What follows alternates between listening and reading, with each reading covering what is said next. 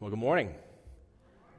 My name is Sean, and in case you didn't know that, I am, again, the new pastor-elect, I think is what we're calling it, until next week when I'm officially installed, and we are very grateful to be here.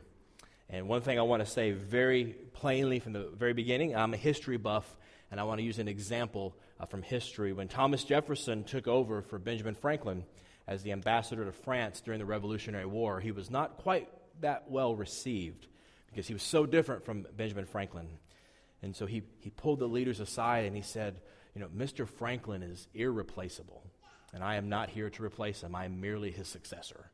And I want to be very clear to say that Harry is just irreplaceable, and I have no intentions of trying to replace him or anything he has done. My prayer is that together, standing on his very broad shoulders, we can make Sycamore a more beautiful place than it already is. And so with that in mind, I would like to get to know as many of you as want to get to know me. I have given the church office complete control of my calendar. And so if you want to sit down, if you want to grab coffee, if you want to grab breakfast, if you want to grab lunch, if you want to grab a beer, man, email the church office, call the church office, and they will set that up and we will sit down together. And I would like to get to know you.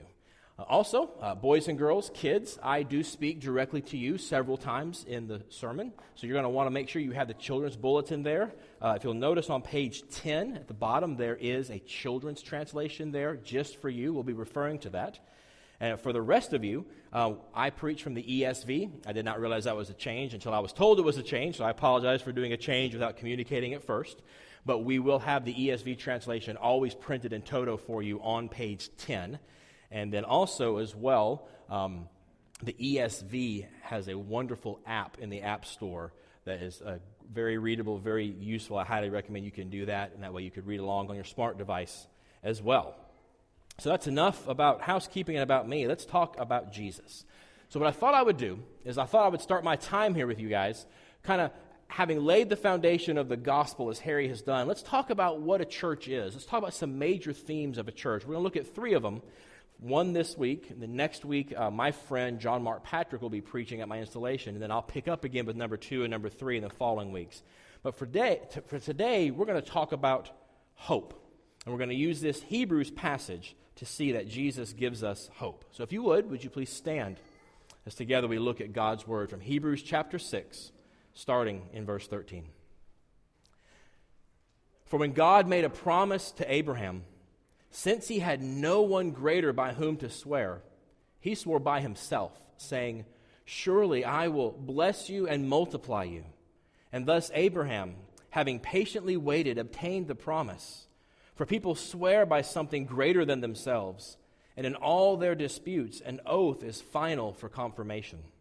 So when God desired to show more convincingly to the heirs of the promise the unchangeable character of his purpose, he guaranteed it with an oath, so that by two unchangeable things in which it is impossible for God to lie, we who have fled for refuge might have strong encouragement to hold fast to the hope set before us. We have this as a sure and steadfast anchor of the soul, a hope that enters into the inner place behind the curtain, where Jesus has gone as a forerunner on our behalf, having become a high priest forever after the order of Melchizedek. Let's pray together. Now, gracious God and Heavenly Father, we thank you for giving us your word. We thank you, Lord, that you have revealed yourself to us in such a way that we can know you. And so we ask, Father, that even now you would send your Spirit to show us more of Jesus in this text. And we ask this, Father, in Jesus' name, amen. And please be seated. So we're going to talk about hope. And as I said, we're going to talk about the hope in Jesus, which is a very religious thing to say, which is a very church world thing to say. And so one of the things that I'm passionate about is being in relationship with non-Christians and for us to actually make a difference in our community. So, if you're in conversations with your non-Christian neighbors, maybe you're in the backyard meeting them over the back fence, our Christian neighbors need hope. Just last year, the New York Times had a front page article. It said the U.S. suicide rate surges to a 30-year high. In the article, sociologist Robert Putnam said it proves that society has got a crisis of hopelessness. It's hard for a culture to endure with no real hope for the future. See, hope is a longing for the transcendent. It's something bigger than this material world. It's a connection to that, but our culture is unabashedly secular, isn't it? So what that means is that it likes to deny the transcendent and focus on life here and now. So we live in this contradictory time of this internal thirst for hope, but an external pressure towards hopelessness. Philosophers call that a cross pressure. And those cross pressures leave us dissatisfied, exhausted, kind of just living in a sense of malaise. Young people here, teenagers, you guys get this better than your parents. You may not talk about cross pressures, but you live in an extremely cross-pressured culture. And so you guys have summed it all up with a simple sound. Meh. But we're going to see that we need hope, and that the Creator Himself offers us hope in the gospel. We're going to use this Hebrews passage to see the hope that God offers. So we kind of just jumped into this thing. Let me give you some context here. Way back in Genesis, the very beginning of all things, God starts to focus His redemptive activity on a certain family. A man named Abraham is the head of that family, and God comes to him and makes him some huge promises. And to assure Abraham of the reality of these huge promises, verse 13 tells us that God swore on Himself. Eventually the promise came true, or as verse 15 says, it obtained the promise. It's actually better translated in the original as Abraham arrived at the promise. It was a destination. Abraham arrived at the hope God had in store for him. And that's kind of how I want to focus our time today. So if you'll look with me in your bulletin, one of the things I like to do is I like to sum up every sermon with a theme. We use that to kind of organize the worship service around and do the children's bulletin and some other things. And so our theme for today is this: life is a journey, and the hope of Jesus guarantees our destination. So let's talk about a guarantee, first of all. So verse 16 reminds us that to formalize any agreement, we swear by a higher power. Today, contracts are enforced by the government. For ancient cultures, they believed that the supernatural world heard, cared, and enforced their vows. So they took oaths very seriously, which is what verse 17 shows us here, that God comes to Abraham and says, I'm going to be the supernatural background of this promise. Verse 17, we could translate it, He pledged Himself. So if you go to a doctor's office, and you're going to fill out that new patient form. There's a lot of those in our future for now. You fill out your name, you fill out your company, you fill out your insurance form, and the very next line is the guarantor, right? It's who's going to pay. If the insurance company doesn't pay, if you don't pay, who's going to pay this bill? And when God comes into Abraham and says, put my name right there, I'll pay. God makes Himself the guarantor of this covenant. And why does that matter? Why should we care about that? Because the guarantee, that transcendent connection, is what gave Abraham hope, something bigger than him. You see, in the Bible, hope comes from the reality of who God is. The God who what? What does the Bible tell us? God loves humanity.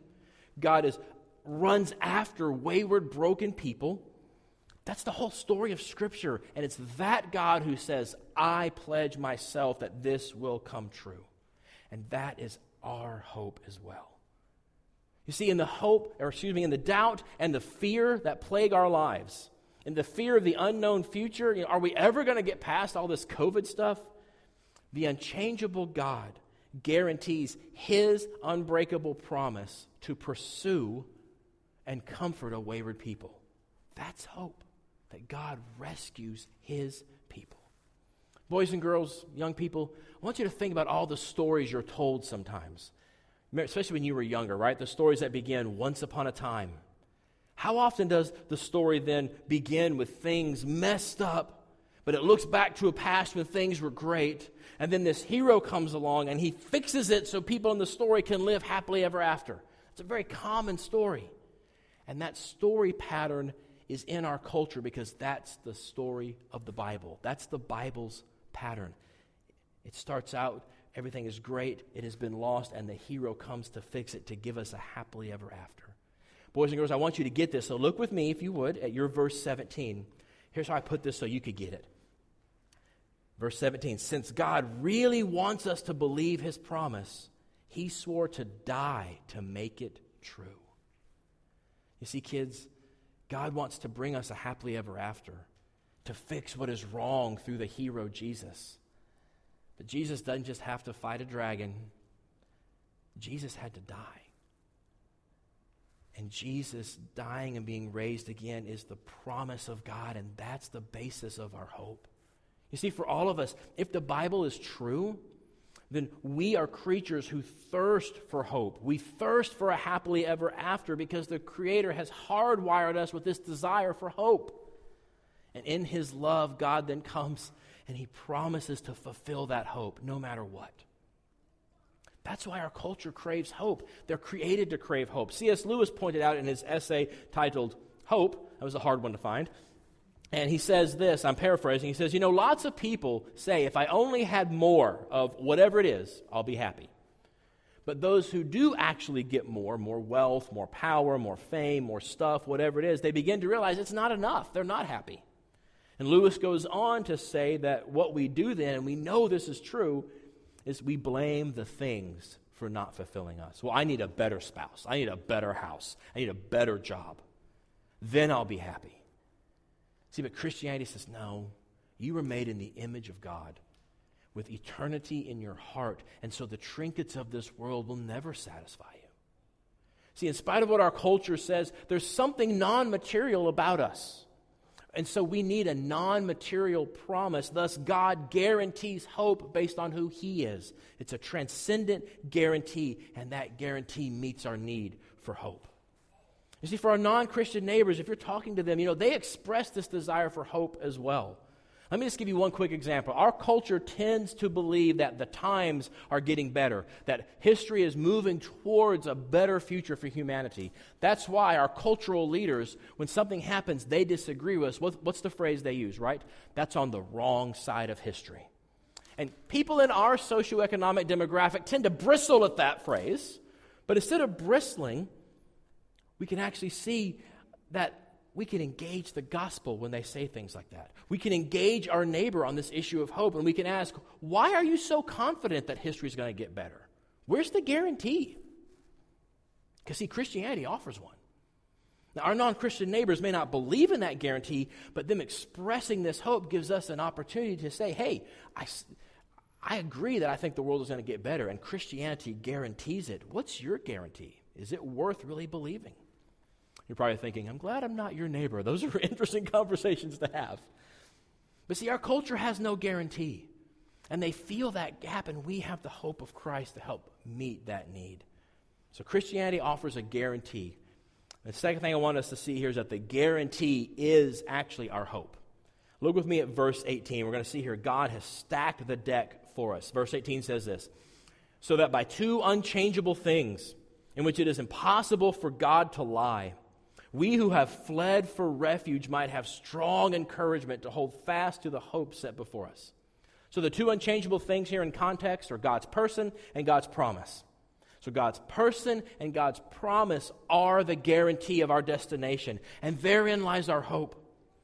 The Christian's hope is not in political power. It's not in our religious performance. Hope is based in the person of Jesus, the person of God, and the promise of God, the gospel. And to make sure we get that, there's this incredible picture here in verses 18 through 20 that most of us miss because it's ancient and it's nautical. Now, I'm not a boater, but apparently this Hebrews congregation was. So what I want you to do to get into the mindset of this, I want you to think of an old-time sailing ship. Okay, you got the picture in your mind? You're probably thinking of something along the lines of the USS Constitution, about 250 years old, big ship, sails. No, that is like modern technology. Think way more ancient. Think little, think flat-bottomed, think oars, and a little bitty sail, and this thing never left the sight of land. That's the ships you would see all over the Mediterranean Sea at the time that Hebrews was written. That's what they would be familiar with. And those boats do not do well in storms. The first page of the captain's manual said, if is a storm, make for land. That was the plan, period. But the problem was, most ports of the day had a sandbar at the very beginning of them acting as a breakwater. They either had it there naturally or they used slave labor to create a sandbar there. That way behind it you'd have a calm harbor. And the problem was, in the big seas of a storm, the ship would run aground on the sandbar, so it could never get into the safe harbor in a storm. What's it going to do? Well, they had these little boats made for this purpose. A sailor would get into the boat, they would put the anchor in the boat, and he would row that thing across the sandbar, and he would drop that anchor into the safe harbor, and the ship would just hold secure to that anchor in the safe harbor. Well, I know what you're thinking. You're thinking, well, that was just a riveting description of ancient nautical practices. Thank you so much. Why are you telling me this, right? Because that's the image of verses 18 through 20. I'm going to use the phraseology from verses 18 through 20 and describe that again. The boats were what? Fleeing for refuge to the harbor to drop a what? Sure and steadfast anchor there. The larger vessel would then hold fast to this anchor set before them. All because, why? Because that little boat took the anchor in there for them. And that little boat was called, wait for it, that little boat's called the Forerunner, which is what they called Jesus in verse 20. See, Jesus is what gets the anchor into the safe harbor. Jesus is what holds on to us during as the anchor in the harbor. What an incredible picture of the gospel, right? In the trials of life, in our regrets, in our remorse, in the difficulties and disappointments that we all have, the only real hope we have is to flee to our Creator for refuge, like a ship flees to a harbor. But we can't, because we're in rebellion to the Creator. We can't make it over the sandbar to the refuge of God's presence. We're blocked from the harbor. But Jesus is the forerunner. He's the one who entered into the harbor with the anchor, drops the anchor, and holds on to us when we can't hold on to Him, guaranteeing us our destination. How beautiful of a picture is that? Maybe that's not doing it for you. So let me give you another example. So I was kind of a larger child, and so Pastor Sean never got picked first for the teams. You know, me and Rudolph never got picked for the reindeer games, except for one day a year, field day. On field day, we had the tug of war against the other class. And on field day, they'd be like, "Come here, big fella." And they would get that rope, and they would put that loop around me, and they'd be, "Okay, tons of fun. You just stand right here." So I've trained all year eating ice cream for this, man. I just stand right there, immovable, as the big kid at the end of the rope. And the writer of Hebrews tells us that when we're in the tug-of-war of life, when heartache, depression, evil, our failures and regrets are trying to pull us into hopelessness, we turn around and we see that Jesus is the large kid standing immovable on the end of the rope. And that gives us hope. Yes, in my inaugural sermon, I did say Jesus is the large kid standing at the end of the rope. See, because that's the gospel. That's the Christian's hope. It's not a sentiment. It's not a delusion. Christian hope in Jesus is historical. Jesus lived in history. He died in history. He was resurrected in history. He was seen by thousands of witnesses in history. That shows us there's something beyond the grave. There's something transcendent beyond this material world, and that anchors our thirst for hope. Christian hope in Jesus is also personal. Christianity tells us that when we die, we do not just become part of the great circle of life. Sorry, Lion King. Right? Christianity says, no, look at the resurrection of Jesus. He was a person after death. He's the firstborn from the dead, other parts of the New Testament say. And if you believe in Him, you will be a person forever too. The Christian's hope is tangible. So I'm also a sci-fi geek. And for those sci-fi geeks like me, we're like, Star Wars is so awesome. Okay, but forget Star Wars. You know the other one, Star Trek? Remember that really, really bad last Star Trek movie in the late 80s? Star Trek VI, The Undiscovered Country? It's really bad. But that title actually comes from Shakespeare. It comes from Hamlet's famous to be or not to be soliloquy. And in that soliloquy, Hamlet says that death is an undiscovered country no traveler comes back from. See, but Christianity says Hamlet's wrong. Jesus has gone to the undiscovered country and returned, and united to Him by faith, we can follow Him on that same path, out of death into the loving arms of our Creator. See, in a culture that's dead inside because of hopelessness, we have Jesus as our unshakable hope, the anchor of our hope. Boys and girls, I don't want you guys to miss this. So look with me at your translation again. Let's look at the very last part, okay? Verses 19 and 20, which says this. It says, we have this as a sure and steadfast... Oh, sorry, that's the real translation. Let's do mine. Here it is. There you go. Our trust in God is strong because God himself holds on to us, since through Jesus we get to sit in God's lap. Boys and girls, it would be weird for you to sit in my lap. So let's just agree from the very beginning we're never going to do that, okay? But it's not weird to sit in mom's lap, is it? It's not weird to sit in dad's lap, is it? That's mom, that's dad. That's your lap, really. And look how beautiful Jesus is. What the author of Hebrews tells us is that in the gospel, every one of us is orphans because of our failures, because of our selfishness, what the Bible calls sin. And Jesus comes to us orphans and he says, hey, my dad can be your dad too.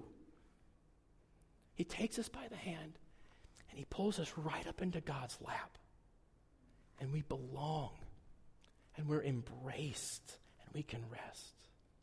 That's the image of verses 18 through 20. That's the Christian's hope in Jesus. And that hope is not just for us. That is the hope for the world. Here's what I mean by that. Just one quick example. Right after World War II, an African-American professor gave a lecture at Harvard about Negro spirituals. You know, those old songs that they made that they would sing while they worked. He was earnest to defend the idea that rather than keep the slaves submissive, as every white scholar of the time said, this professor said, no, the heavenly ideas in those songs were believed, especially the resurrection of Jesus. And because those ideas were believed, it gave the slaves hope and endurance, not a weak passivity. You see, right now in our culture, so many people, especially young people, are concerned about being woke. They want to see greater justice. They want to see greater equality. And this ancient text shows that Christianity speaks right to that contemporary desire with hope.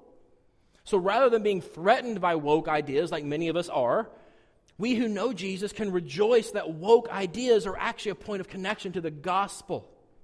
Because see, what this professor pointed out and what history shows is that those truly downtrodden, those truly suffering injustice are actually lifted up by the hope of Jesus. Not when he's a symbol, but when he is believed as a historical reality. So even if you would say you're unsure about Christianity, if you care about the things in this world getting better, things that will require people to sacrifice, the environment, social justice, inequality, you should want Christianity to be true. Because people with real hope, like what Christianity offers, are able to sacrifice today for a better tomorrow. So I just want to wrap up by asking a question. Where is your hope? Truly, where's your hope? Because the Christian concept of reality, as proclaimed in the gospel, posits a world anchored in transcendence, saturated with hope. Because if life is a journey, then hope is the destination that Jesus offers.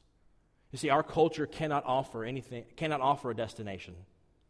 Only an endless journey, a constant wandering amongst different options. And that's exhausting. It's not satisfying. But Christianity offers real, historical, personal hope in Jesus. It's a hope guaranteed by his resurrection, and it's a hope that will satisfy your deepest inner longings. And anchored in that hope, you'll have the resources to make the world better. So whatever it is you base your hope on right now, can it make those same promises? Because Christianity can, because it's guaranteed by God himself. Let's pray together. Oh, gracious God and Heavenly Father, Lord, we thank you for your word. And we look at passages like this, Father, it's almost too much. It's embarrassing how extravagant you are in your love. I mean, the idea that Jesus is such a strong anchor into your very presence that it's like he pulls us up into your lap is incredible. And part of my heart wants to say that's not true, and I know people here have the same thing. Father, would you tear down our stubbornness and our sin, especially those of us who already know you? Would you tear that down that we can see the beauty of your love, the beauty of your Son, and the depths of how much you care for us? And Father, we pray for those here today who may not know you. We pray, Lord, that as you have promised, you've said that as Jesus Christ is lifted up, he would draw all people to himself. Lord, we hold you to that. We pray that even now by your Spirit you would do the work of drawing people to Jesus. We ask this, Lord, in Jesus' name. Amen.